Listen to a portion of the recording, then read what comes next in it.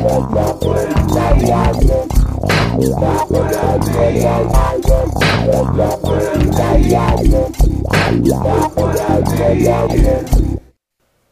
this is Kevin Pike from kpikemusic.com, and I'm back with another Look What I Made podcast.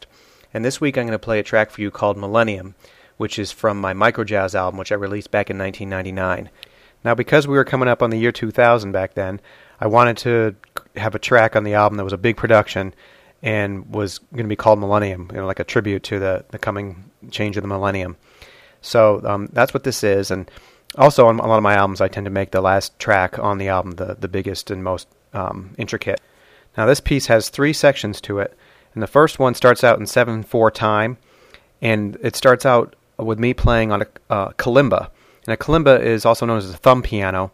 It's an African instrument. It's basically got 5 metal bars on a wooden base, and when you pluck them, you get a sound from it. So I came up with this ostinato pattern that I repeat, and it's like I said, it's in 7/4 time.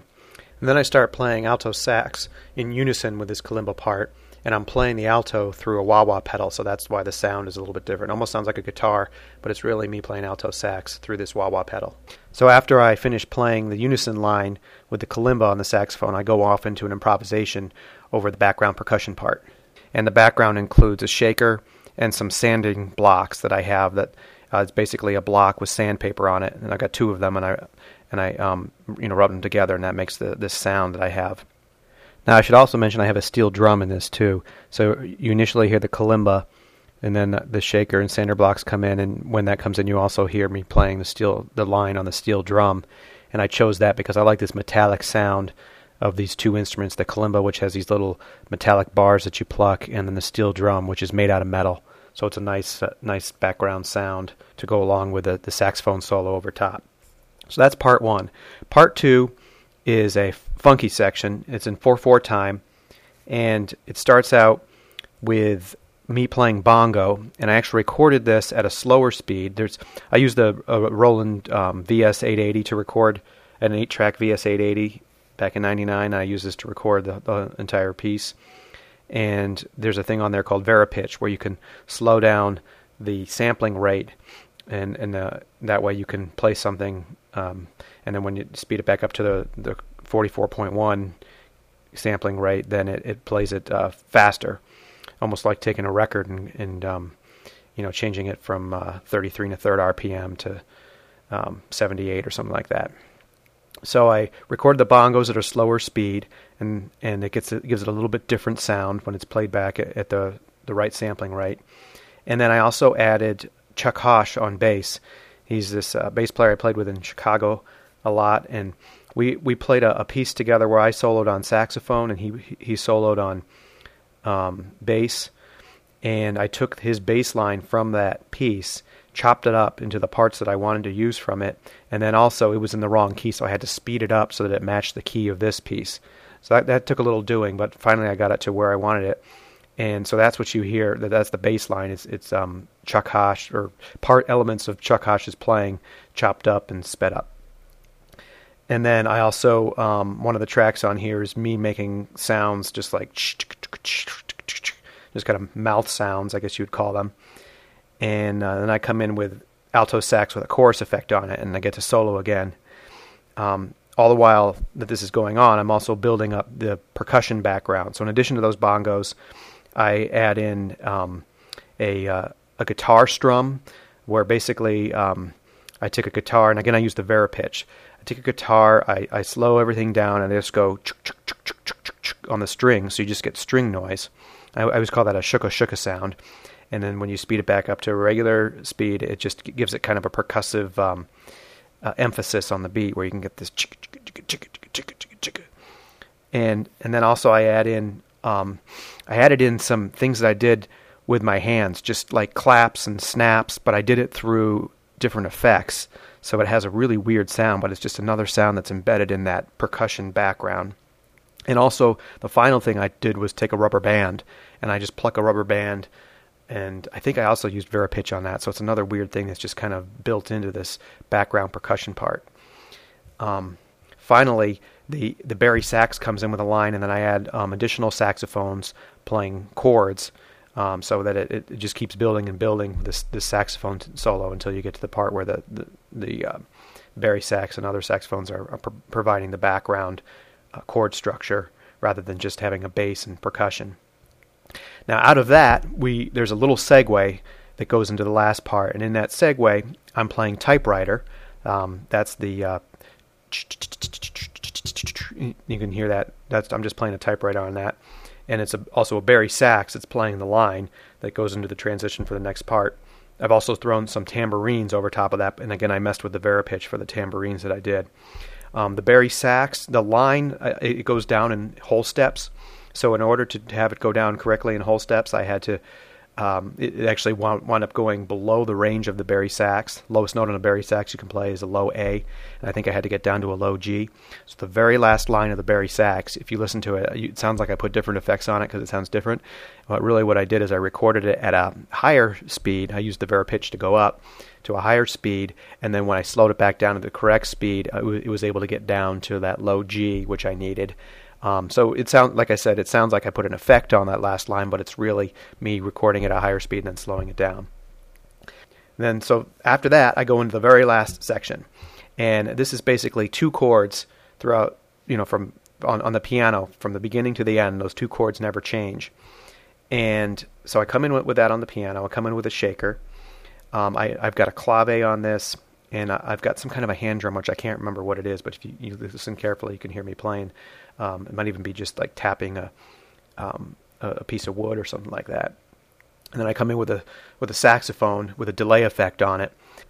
Now, one thing about this sax solo, I originally released this piece on an album that is out of print now, and I called it something else. And at that point, it was just the piano background that you hear, my sax solo, and then I played over a drum beat that I had programmed on my drum machine.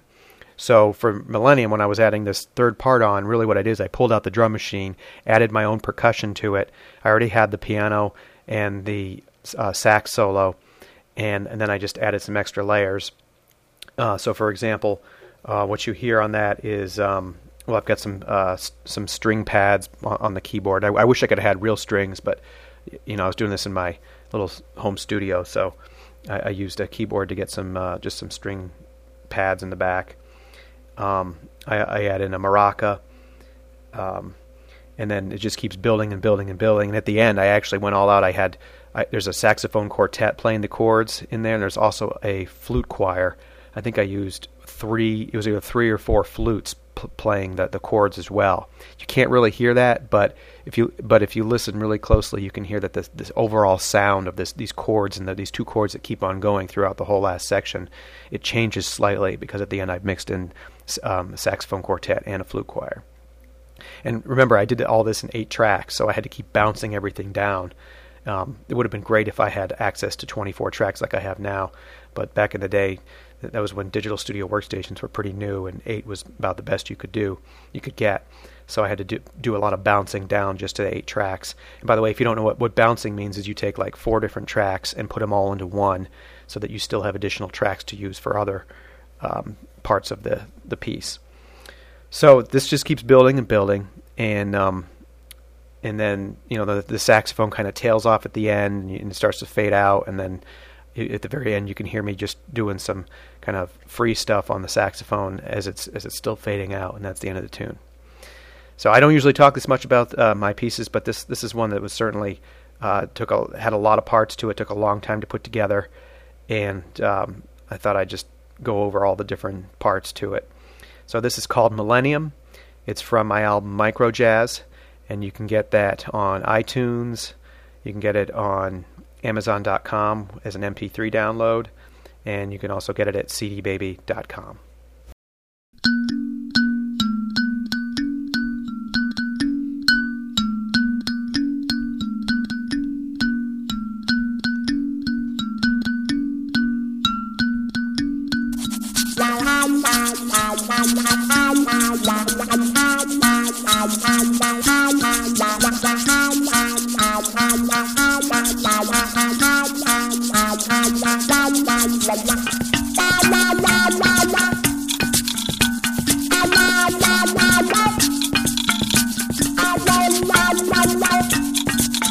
La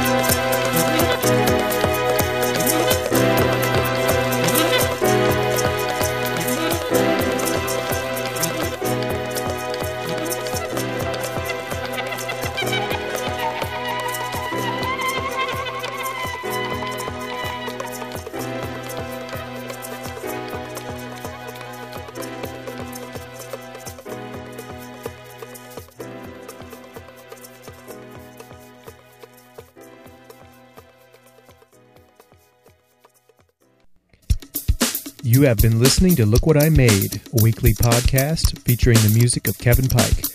Be sure to check out the official Kevin Pike Music website at kpikemusic.com or Google Kevin Pike Music.